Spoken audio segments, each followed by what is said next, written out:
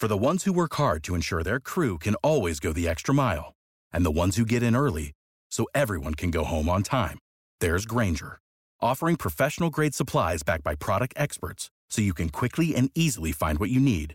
Plus, you can count on access to a committed team ready to go the extra mile for you. Call, click Grainger.com, or just stop by. Grainger, for the ones who get it done.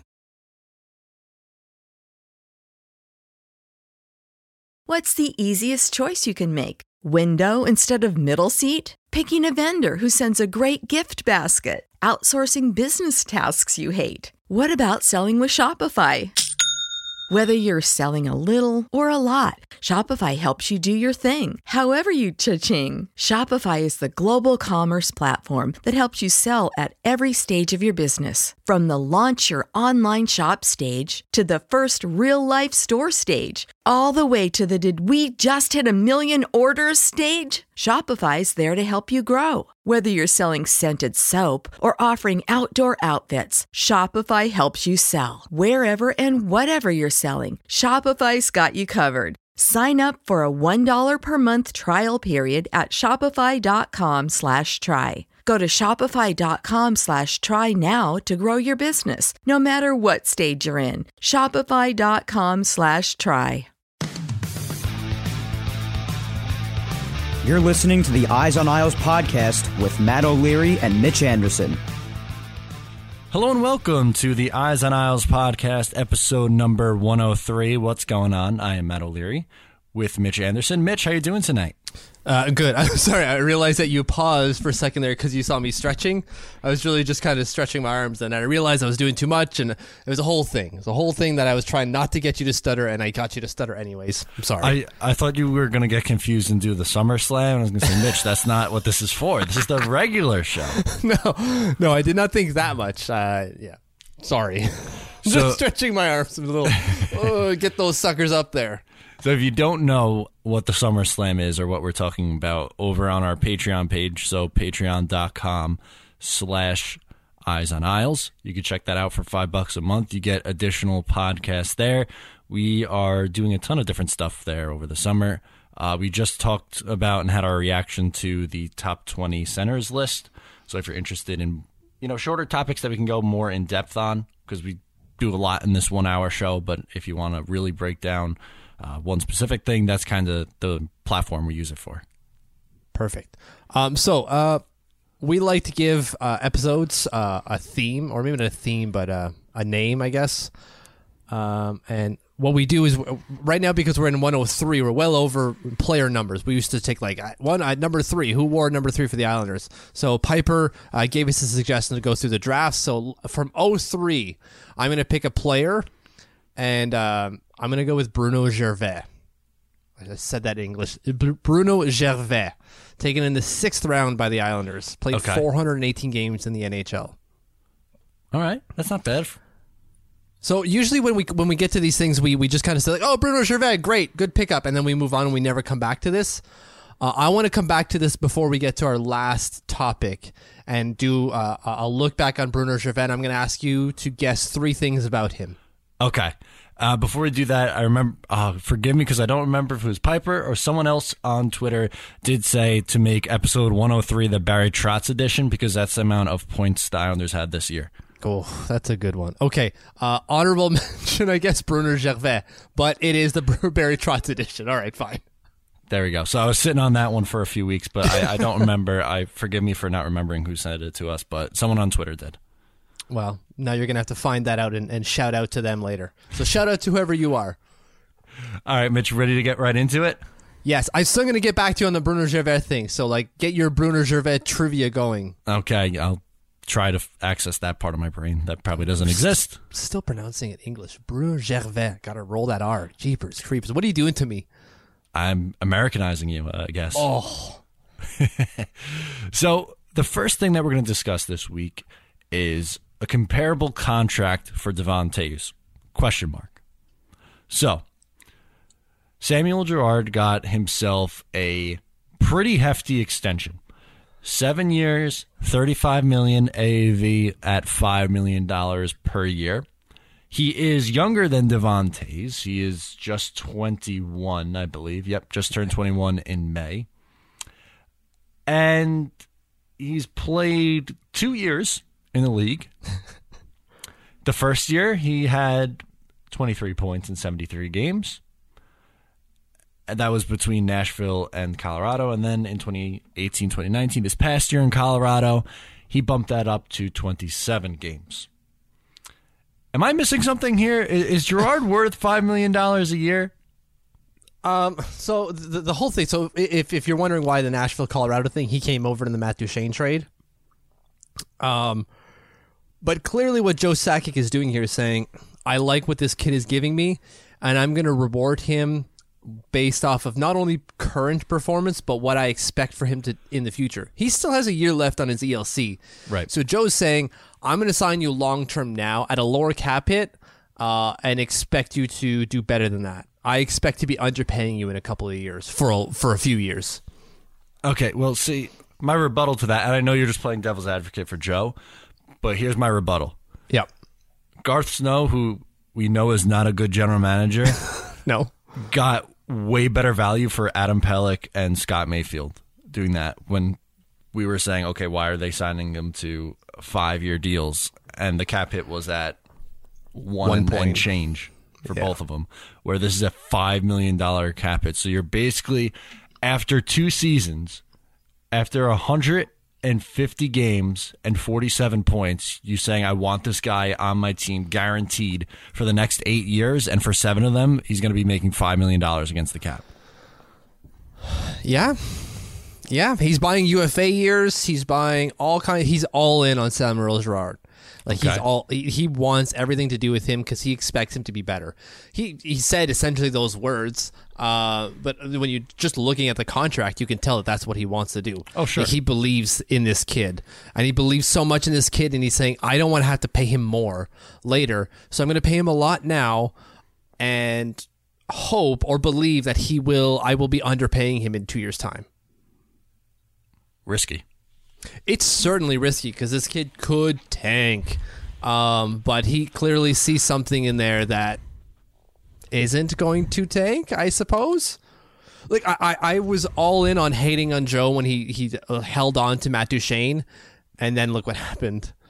So I'm not ready to go against Joe Sakic right now because he has done a pretty good job so far. Okay. So just keep those numbers in mind for the full year, the 23 points in his first year and 27. So for Devon Toews, he did not play a full season, but nope. I believe it was, 18 points? 18 points, yes. In 48 games. Correct. Which is a pace of 31?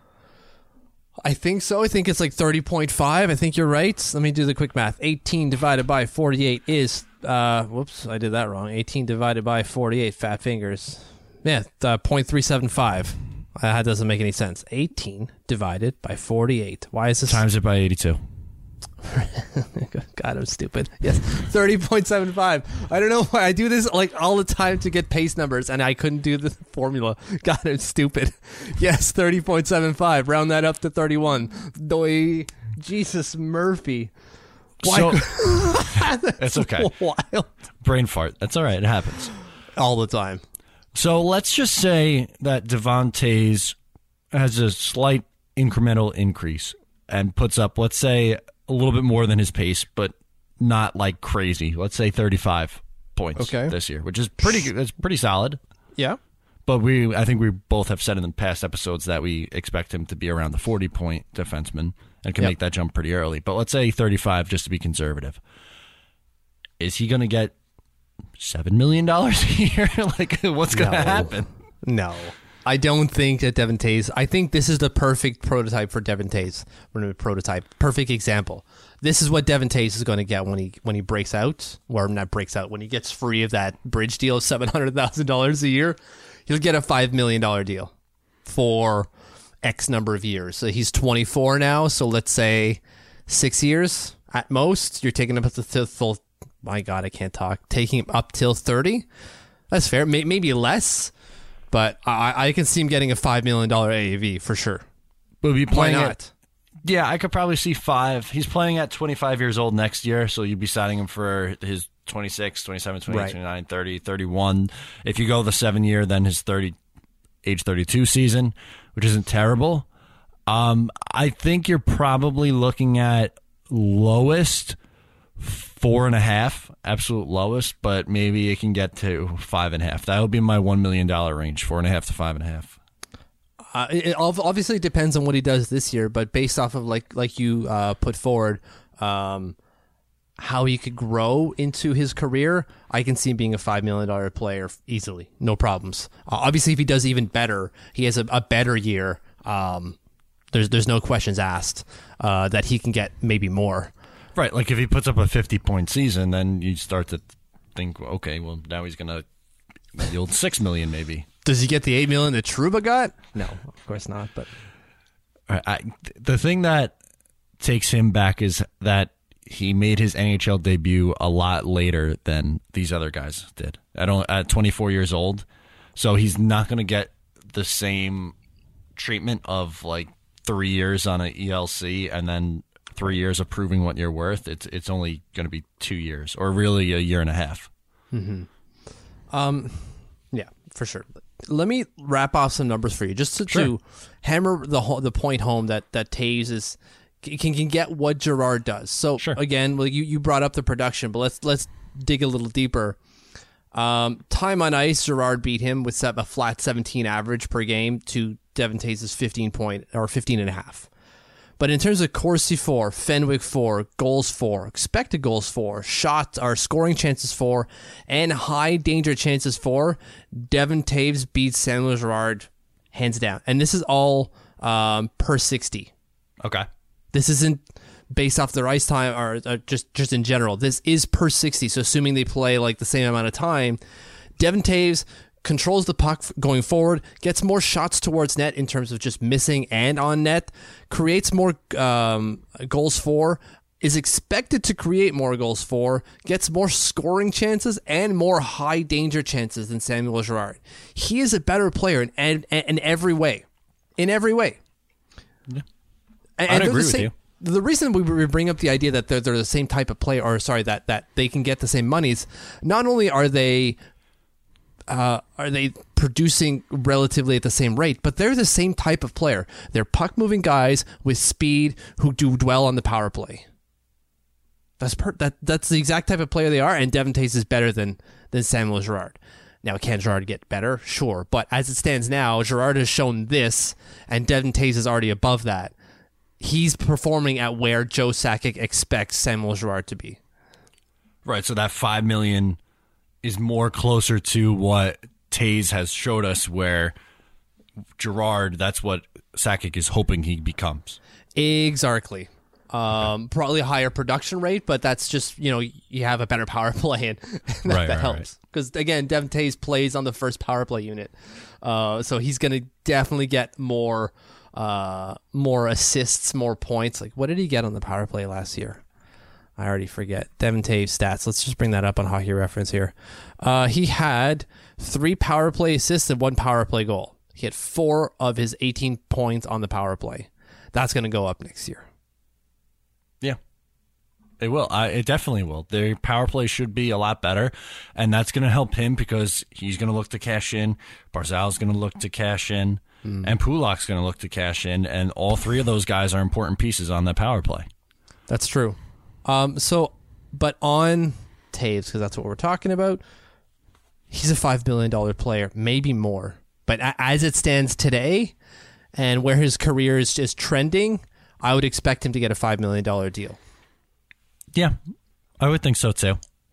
Like I don't even think it shouldn't sound outlandish to anyone that he could be a $5 million player. Just because he's making $700,000 now doesn't mean he can't make $5 million later. The $700,000 is an underpay. Hard. Yeah, no, it absolutely is by a lot. So, I mean, he showed that he has top 4 potential. This year we'll be able to see how he does in the top 4, because we're assuming he's going to be on the second pair. I would say so. And we'll go from there. Obviously, we'll be able to tell by this time next year, but as it stands now, while doing comparisons and projections, it looks like the Girard contract is probably a pretty good chance. What are you going to be looking at? Maybe it's not 7 years, maybe it's 6 years, but yeah, I do think that the $5 million AAV is probably going to be pretty close to what we're looking at next year. Yeah, I would be surprised if he signs for anything more than 6. Like, if he gets the full 8, I would be surprised. Although, who knows, right? Like, Lou likes to keep his core intact, and he's definitely a piece of the core. The next set, the next core. Yes. The current core is really the Eberle, Lee, Barzal, and Nelson. And then, like, the next core is going to be, again, Barzal, Pulock, Taves, Wallstrom, someone else. Dobson, I guess. Yeah.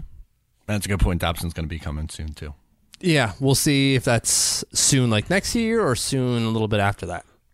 Right, but as for the Girard contract from what we saw this week, probably going to be seeing something pretty similar next year when it's Devon Taves' turn, so take note of that. And what I want to do, too, is watch both of their seasons this year, like compare them, because I think that would be a good idea to see, how one guy is playing versus the other, and if Taves continues to project higher. True. And if that gambit from Joe Sakic was worth it. Exactly. So, I like that topic. That was a good article to do, Mitch. Thanks. All right, so we will move right along now, and we will get into... We were just talking about GMs, and we just mentioned his name, Garth Snow, so we're going to talk a little Garth, and I know you're probably going to say... Hold on a second. I thought we were free of that, man. You have Lou Lamoriello now. Why are we talking about Garth Snow? Well, the Minnesota Wild fired their general manager. Paul Fenton was out after 1 year, 15 months. Goodbye. Yeah, well, he did a terrible job. He did not do a good job. Not arguing with that. So the Minnesota Wild are allegedly looking for a general manager with experience. And one of the names... or one of the people that fit that description is Garth Snow. Would they be crazy enough to do it? Obviously, yes, they would. He does have experience. He's got 12 years of experience running a team. So we're obviously trying to glow him up, right? To talk him into this position and talk about his strength and not about his weaknesses. He does have strength. Like, his drafting isn't terrible, right? Like, the 2008 draft that he did was pretty good. Josh Bailey, Travis Hamonic, who else? Matt Martin, Jared Spurgeon. Jared Spurgeon was a 6th-round pick that he took. That's ridiculous. And then his 2009 draft was even better.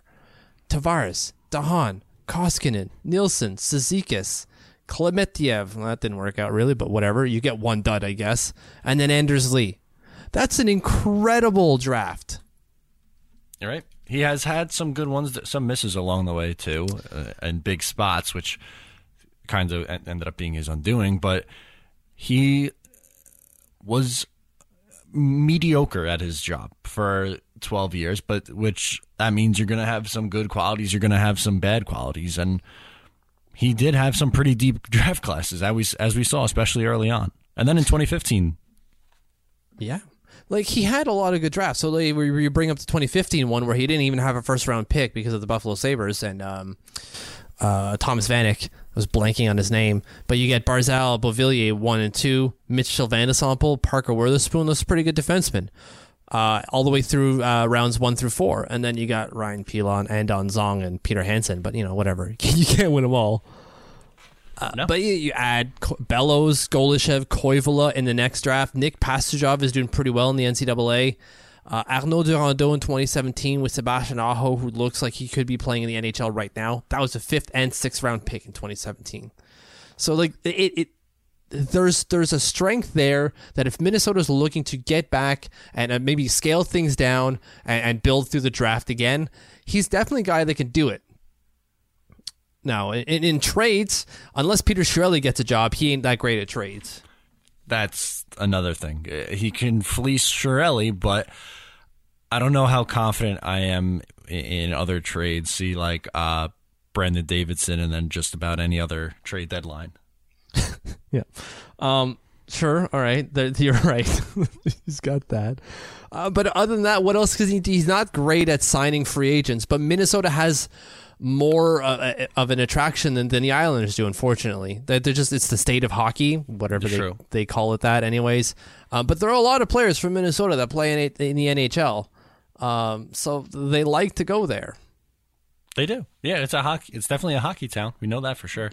Easily. So nice cottage country come summertime as well. So it's not a terrible place to play. So he might have more success trying to bring in free agents. We know that the owner, Leopold, has money. So that might help Gar Snow in the spending department. But when it comes to everything else, like building an infrastructure or finding coaches, he ain't that great. No, he isn't. He stuck with Jack Capuano for way too long. We know that. And Doug Waite. I mean, he's not an NHL head coach. He's probably just an offensive guy. Yeah, exactly. He's an offensive coach. He's not. He doesn't know anything about defense, it seems. Not that I do, but I'm not talking about me. So could Gar Snow get the job? Probably, but I would imagine. I bet they go with Ron Hextall. I really do. I think I would go Dean Lombardi. Why do you say Dean Lombardi? I have my reasons for Hextall, but why do you say Lombardi? Well, they want to go with someone who has experience. Yeah. He was the Kings general manager from 2006 to 2017. Yep. He has 2 Stanley Cup rings to his name. That's correct. And I think I know that at this point that's 5 years ago and 7 years ago that happened. But at the end of the day here, they in the NHL seem to hold the Stanley Cup with a lot of weight. I mean, Tom Kuhnhackl got a job here because he has 2 Stanley Cup rings. Dean Lombardi can get the job because he has 2 Stanley Cup rings. Sure, but I think Minnesota looks at this a little bit. How do I say this? They look at this without the Stanley Cup tinted glasses, and they go, yes, you won those cups, but you also paid your guys like a ridiculous amount of money because you won those cups. Like Dustin Brown is still on $1 million. Like how many millions is he getting paid? 5.6 or something like that? I got to bring that up now. Cap friendly, Dustin Brown. I don't remember his cap hit, but I know it's not great. Dustin Brown is on $5.875 million for the next 3 years. He is currently 34 years old. Put up 51 points this past year, though. It's true. That was a good year for him, right? He had those 4 years, 27, 27, 28, 36 on that deal as well. Like he's finally getting better for some reason. I don't know what happened in those 4 years, but he wasn't that great. Sorry, there was even a year before that, 29 points. He had a 5. That's really weird. How do you go from like 60s and 50s every year to 5 years in a row of 36 and under, and then back up to 61 and 51 at age 33 and 34? Something must have been bugging him. But that means he can definitely regress back to that at any point. The point being, he's still getting paid $5.875 million. During those 5 years, he was being paid $5.875 million. Maybe not all of those years, but at least a few of those. He wasn't worth the money, and he rewarded him because he won those cups. He was the captain. Is Minnesota in that position to go, we want a guy who's going to reward our guys for performances to really long-term deals when it doesn't necessarily make any sense?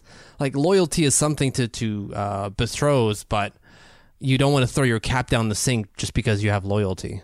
You got to make smart decisions. Right. And that's when I kind of go with Ron Hextall. Not to say that he's the smartest GM, but he had a specific job when he came into Philadelphia, and that was to get rid of a lot of old contracts for older players who weren't necessarily worth it, and bring in and usher in the next generation. And he did that. He waited too long for Carter Hart. That was really his downfall. But he brought in a blue line that makes sense with Ivan Provorov, Shane Gostisbehere. He got rid of a lot of contracts like R.J. Umberger, if you remember that. There's another guy. There's a few other like old aging contracts. There's super bloated cap, and he reduced that. And that's exactly what Minnesota is going through right now. Their cap is a little bit too high, and they got a lot of old guys on that team. And so I think they bring him in and they make him do that. Like that's his first. Like, they got Matt Zuccarello for 5 years. I know they just did it, but like 5 years at $6 million. WTF. What are you doing? Fair point, because he's, what, 32? He's going to turn 32. He turns 32 in September. And they signed him for 5 years. He's a great guy. I'm sure he's a great individual. He's played well at the NHL, right? He scored 53 points 2 years ago, but he scored 40 last year. That's a warning sign, I would say. But he only played 48 games. True, that's true. All right, fair enough. I didn't see that. I think the cap hit is maybe a touch high, but I wouldn't have gone that far in years. But semantics game at this point. True. So at the end of the day, if you had to, you're a betting man, if you had to place a bet, is Garth Snow your bet for this job? Not at all. You're going Hextall still? I'm not going to guarantee it, but I would put money on Hextall, yes. Okay, I'm still leaning Lombardi, but you made a pretty good case for Hextall. Yeah, Lombardi isn't a terrible call, right? Because, again, he does have those 2 cups, and that's what everyone wants. But, like, in terms of candidates, I think those are the 2 best ones. Fingers crossed it's Chiarelli. Man, I would prefer Chiarelli even over Garth Snow, because, like, that guy doesn't know what the heck he's doing. So, we could probably get Jason Zucker for a second-round pick.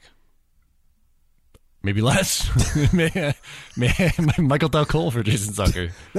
End on song. Here you go. He hasn't played much. There you go, buddy. Just take his rights. He's a great defenseman. Song. Great. It's great. You got a Chinese player there. Maybe you get your ties to China. Money. Shirley would be all over that. Maybe. Probably not. So, moving right along now, we're going to get into a hot topic on social media from the last couple of weeks. A little intersport comparisons. Yes.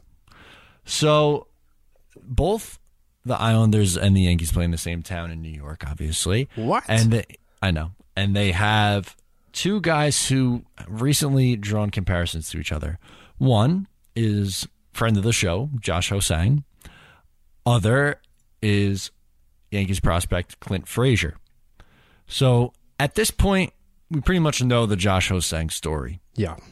Right? So he was late to training camp, ran the steps, sent back to juniors, came over, produced a little bit in his first year, got blamed for his defense the second year, got sent down, had some comments when he was in the AHL.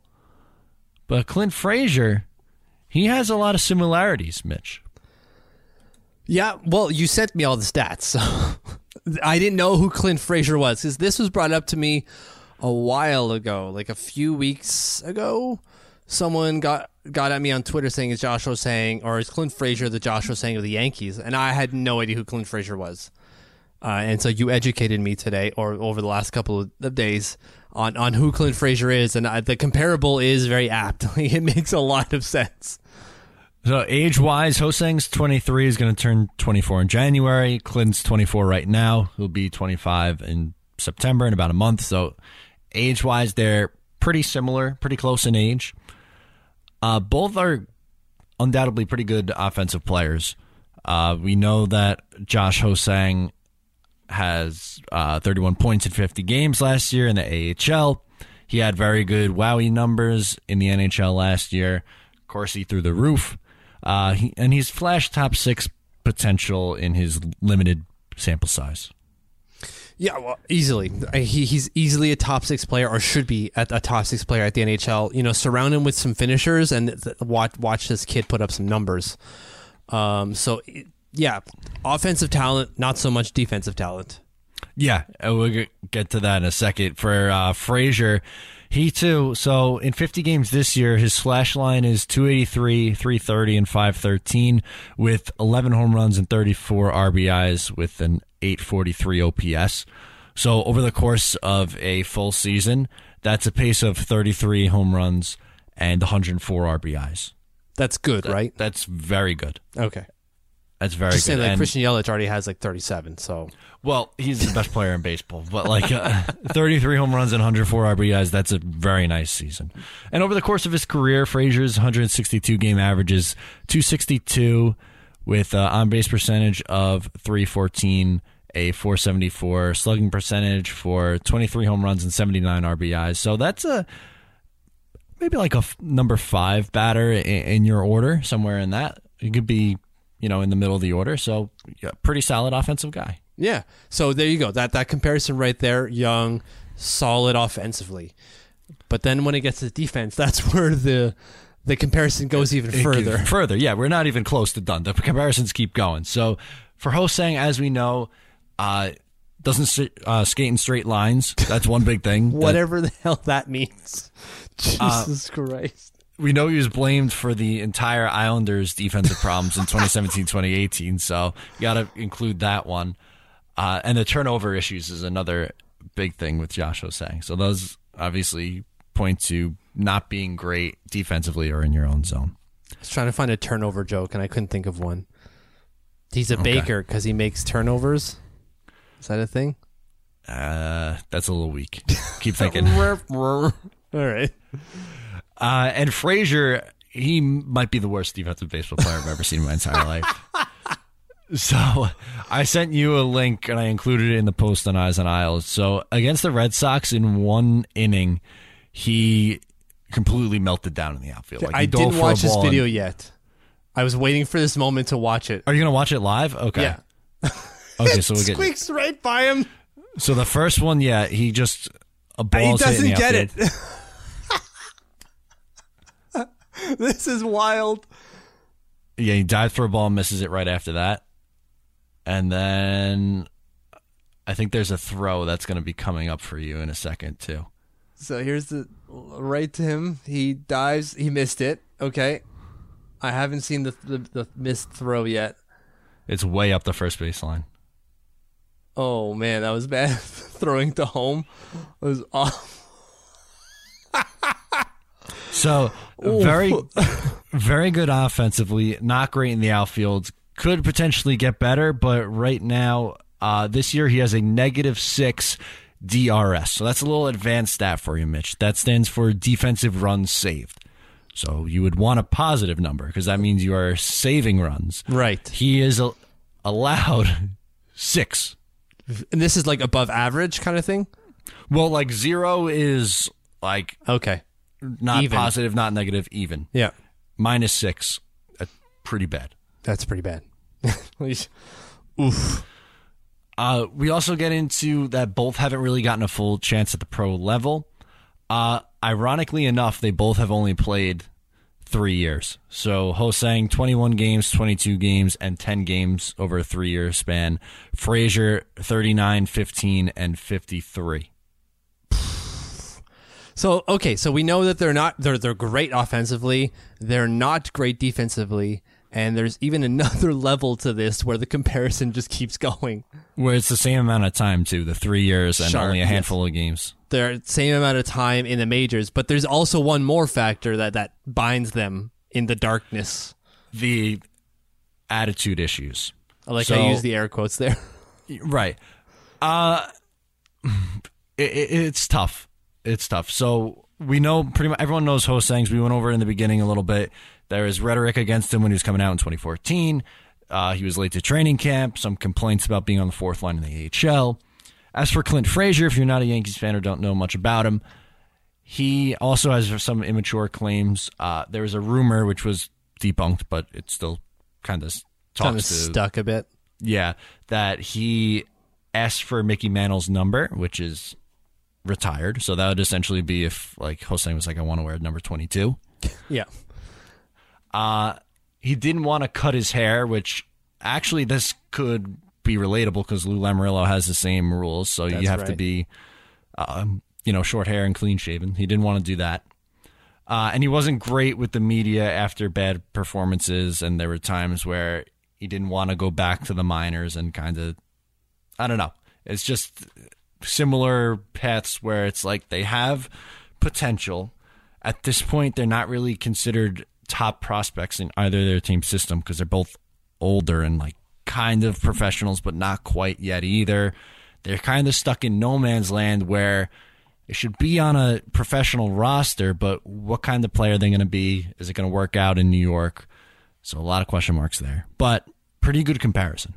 You're very apt. So like on every level, right? Like offense, defense, their attitude, their their career path, their career trajectory has all gone in the same thing. They're very, very similar players in every regard. I really hope that Josh Hosang can get it together because I love his offense. I want to see his offense in the NHL. Oh, man. I get that he's got some defensive issues, but I think he can work through them. I really do. Same thing with Clint Frazier. Like, he can work on some of these things. Like, his throwing, I'm sure he's not a bad fielder. He can't be that bad in the outfield where at every level that he's ever been at, people are willing to overlook it. He's gotten to the point where he can play for the majors, and they're like, we'll overlook his fielding. What? No, it can't be. No, yeah, I don't think he's that bad defensively. Like, obviously, the -6 is really rough, but I think he could become maybe a slightly below average defender, but you kind of stick with it because of how good he is offensively, kind of like what Hosang is. But, I mean, I think, and another thing, too, is both fan bases, you either love him or you hate him. There's not really in between there. But as for Hosang, to bring this back to the Islanders, as of the roster currently sits right now, they really need help in the top 6, especially on that second line. And you'd think that Hosang was probably the best fit of all the young kids because he has the experience, which we know Barry Trotz and Lou Lamoriello love, and he's a righty and can play on the right side. Yeah, he fits exactly what they're looking for. But I'll be not surprised if he makes the team, but I'm just not sure that a spot is obviously not guaranteed for him. But I'm really not sure what they would do if he just send him back to the AHL. At that point, I think he asks for a trade. I think he's like, enough is enough. Like, I'm not an AHL player. We all know I'm not. You're impeding my career. I need to go somewhere else. I think he might just ask for a trade if he goes back to the AHL next year. Yeah, it'd be tough to see him there again, right? Doesn't he strike you like the type of player who would? And I'm not saying that that's a bad thing. Like, look at Jonathan Drouin. He did it well ahead of Josh Hosang. Yeah, he was only 21 when he did it, right? Mm-hmm. So, like, obviously he's a better player, or could be a better player, but same type of player. Playmaker, wouldn't conform to what they were saying, or not conform, but wasn't willing to play the role that Tampa wanted him to be playing in. And he wanted to actually play in the NHL, and they were preventing him from doing that. So he said, well, up yours, I'm going to go somewhere else. Yeah. And he eventually got that move to Montreal. He did, and it ended up working out. So I don't know if it ever works out here for Hosang. I want it to. I'm a fan of his. I like his potential. I like what he does on the ice offensively, and I think it could be a big help to the Islanders, who, as we know, weren't that great offensively last year. It's just, does he get that chance or not? Yeah, I'm not so sure about that. We'll have to wait and see. Unfortunately, going to have to wait and see. That's kind of the theme of this episode, wait and see. Yeah. But that's August hockey for you, right? That's right. I realized that we went into our third topic, and I did not get to ask you those 3 Bruno Gervais questions. Yeah, we'll do it right now before we get into social. Awesome. Okay, before we get to the social segment, our 103rd podcast is for Barry Trotz, but I picked up Bruno Gervais as our pick from the 2003 draft. So I'm going to ask you, Matt, 3 questions about Bruno Gervais, and hopefully you get them right. Okay. If you win, you get nothing but my, I don't know, undying love. There you go. How about that? Perfect. Okay. Sounds good to me. How many teams did Bruno Gervais play for in the NHL? Is it multiple choice, or am I just supposed to come up with this on my own? I'll give you multiple choice. Is it 3? Is it 4? Or is it 5? I'll go 4. I'll split the difference. It is 3. He played for the Isles, the Lightning, and the Flyers. A full 37 games for the Flyers in 2012, 2013. Okay. So, sorry. Okay. How many points did he score in his NHL career? So I'll give you an over-under there. He played 418 games. So over-under 90 points. 418 games. He's a defenseman, by the way. 6'1", 200 pounds. When he was drafted in 2003, he scored 50 points in 72 games for his junior team. I'm taking the under. Okay, you're right. 87 points in 418 games. His best year, his most productive year in the NHL was with the Islanders in 08-09. In 69 games, he scored 19 points. Okay. So last thing, I don't know how I'm going to do the multiple choice. I didn't think this through too well. Yeah, here I go. He played his draft team, or the team that he was drafted from, was in the QMJHL. Did he play for the Acadie Bathurst Titans, the Sault Ste. Marie Greyhounds, or the Erie Otters? I'm going to go with the Titans. You're correct. 2 or 3, I'll take it. 2 out of 3 ain't Good. bad. I heard from Meatloaf. Sign me up. Let's go. Okay, so Right. that's our ode to Bruno Gervais. I feel bad whenever we say, like, this episode is going to be for Franz Nielsen, and then we just, like, dust our hands and we're done with it. Yeah, I like that. We could bring it back before the social segment each time. Do There a we little go. Perfect. Trivia game. Trivia game on whoever we pick for that game, for that podcast. Excellent. And then you at home can play along. If you got 3, good for you. And I'll make my guesses a little bit better next time, because I think you're able to tell which one was the right answer or not. Maybe. I might just be good on my my trivia. Fair enough. All right. Okay. So let's get into the social segment. Mitch, what do you got for us so far? So I have 2 things. First is, it was tweeted today by NHL.com. It's never too late for Jordan Eberle, and he's like doing extra reps of stick handling through like a plethora of pucks, and then taking shots on a goalie. And he looks ready, and I am all in for it. It's absolutely amazing to see him work and work hard. I can't wait for training camp. I just can't wait. I'm so ready. Okay. You seem pretty hyped up about some Eberle. And it's nothing much. It's just him. Like, he's not even doing the Alexei Kovalev thing where he's like dipsy-daddling around like a billion pucks in like godly fashion. He's just noodling around a few pucks. Like, there's a ton going flying all over the place. He's not really paying that much attention. But it's just nice to see him do some drills. It just gets the juices going. It gets the people going. Yes.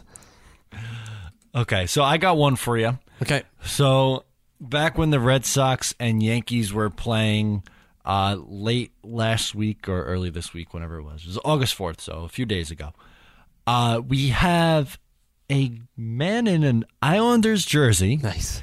in a Barzal jersey, in a dance-off with one of the Red Sox guys, and they're doing like the little, like the hold your nose and like go down with the hand, like Like you're I don't know swimming? what you call it, like you're swimming. Yeah. Like you're jumping in the pool.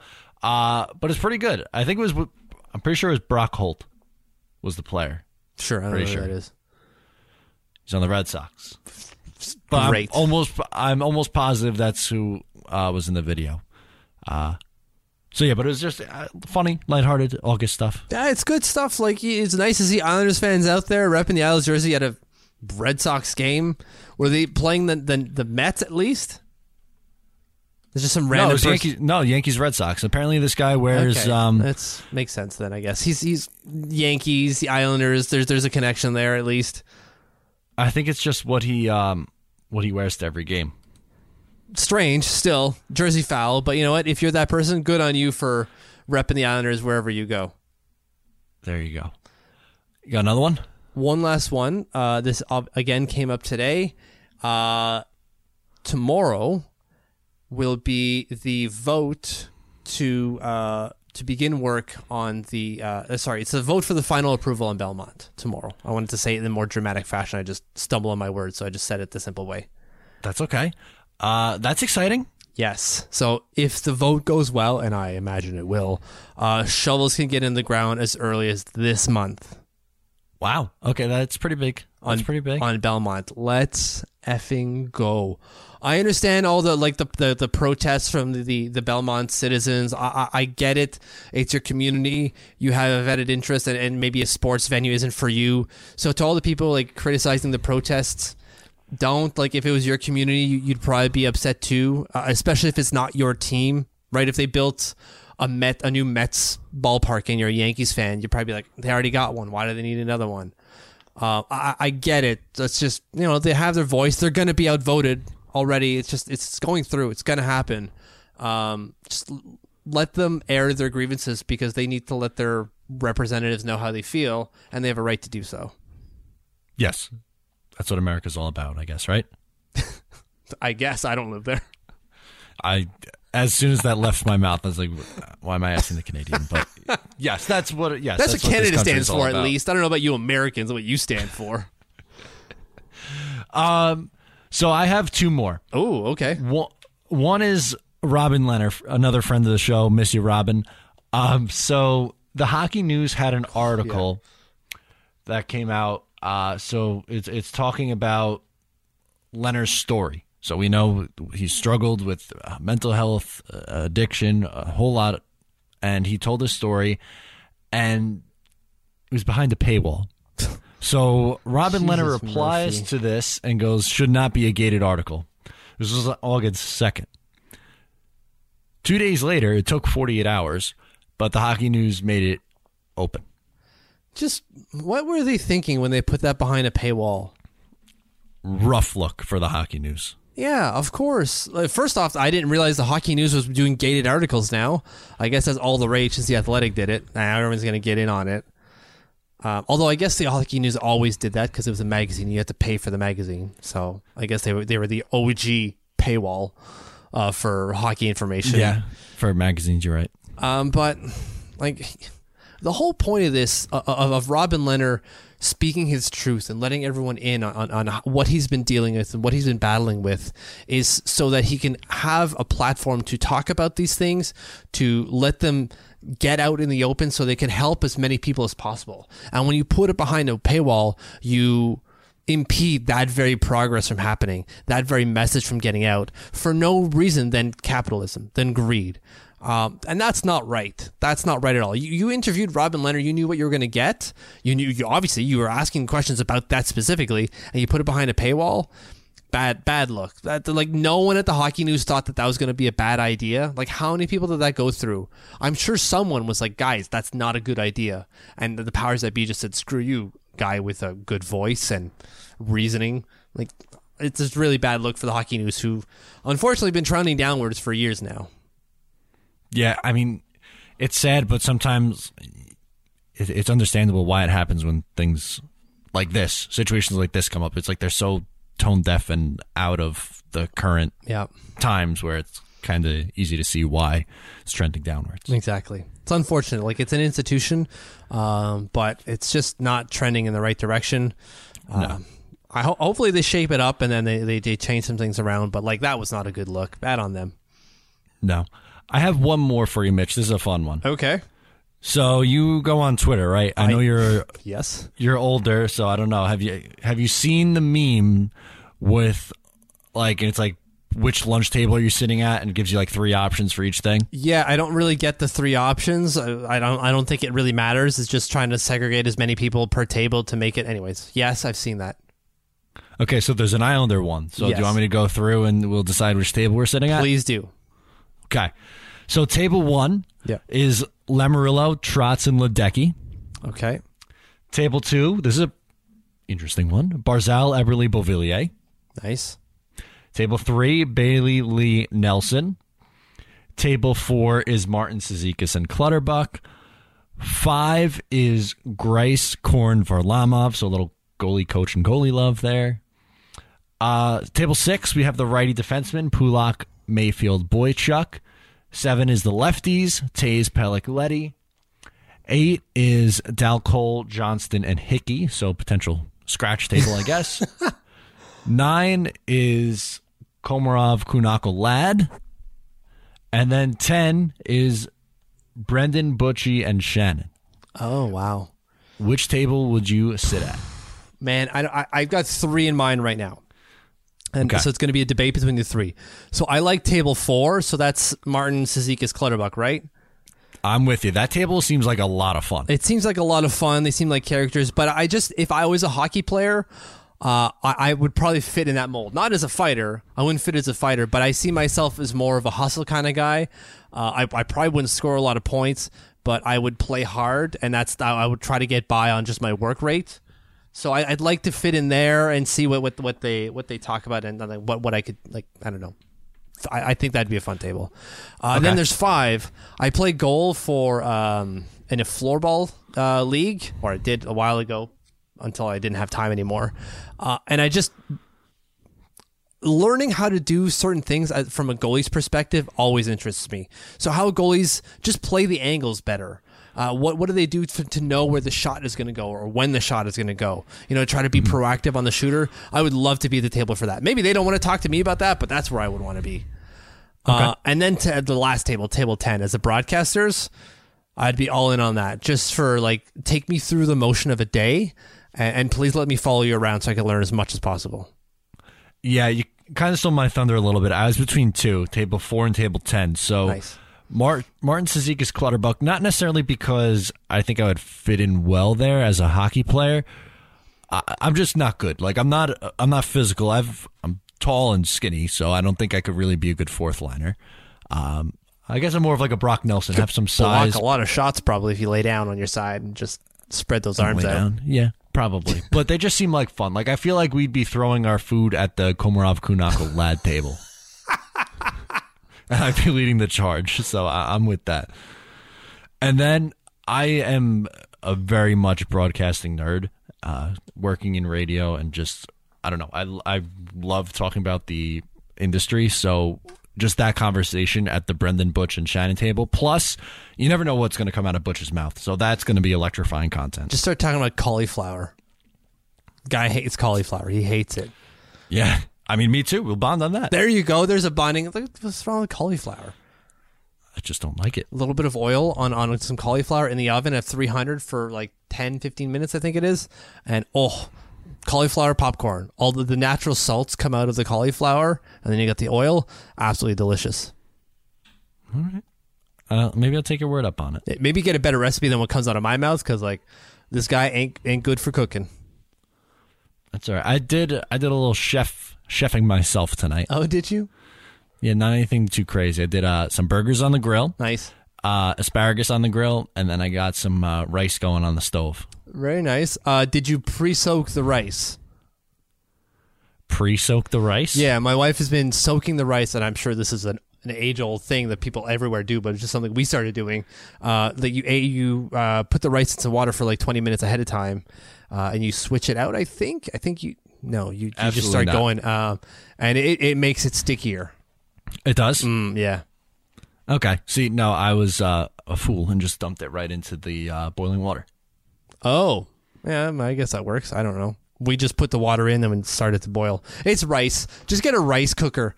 It's the best thing ever. We don't have one because we're cheap.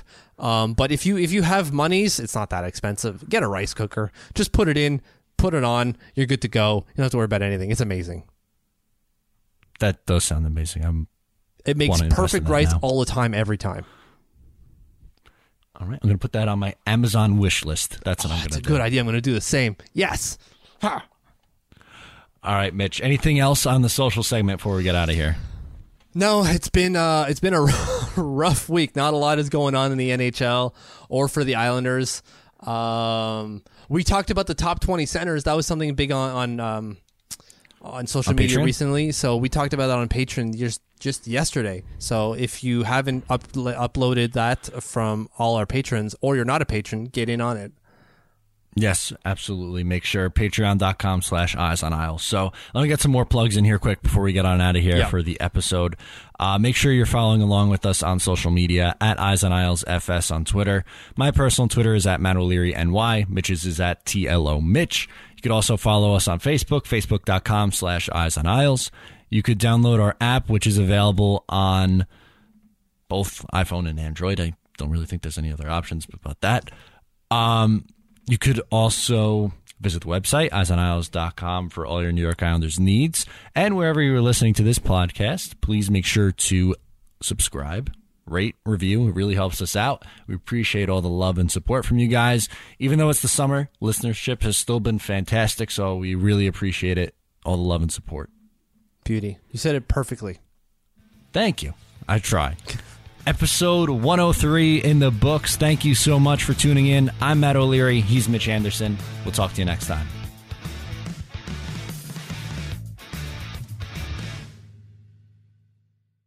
Support for this podcast and the following message come from Corient. Corient provides wealth management services centered around you. They focus on exceeding your expectations and simplifying your life. Corient has been helping high achievers just like you enjoy their lives more fully, preserve their wealth, and provide for the people, causes, and communities they care about. As one of the largest integrated fee-only registered investment advisors in the U.S., Corient has deeply experienced teams in 23 strategic locations. Corient has extensive knowledge spanning the full spectrum of planning, investing, lending, and money management disciplines. Leverage Corient's exclusive network of experts to craft custom solutions designed to help you reach your financial goals, no matter how complex they may be. Real wealth requires real solutions. For more information, connect with a wealth advisor today at Corient.com. That's Corient.com. Corient.com. Without the ones like you, who work tirelessly to keep things running, everything would suddenly stop. Hospitals, factories, schools, and power plants, they all depend on you. No matter the weather, emergency, or time of day, you're the ones who get it done. At Grainger, we're here for you with professional-grade industrial supplies. Count on real-time product availability and fast delivery. Call, click Grainger.com, or just stop by. Grainger, for the ones who get it done.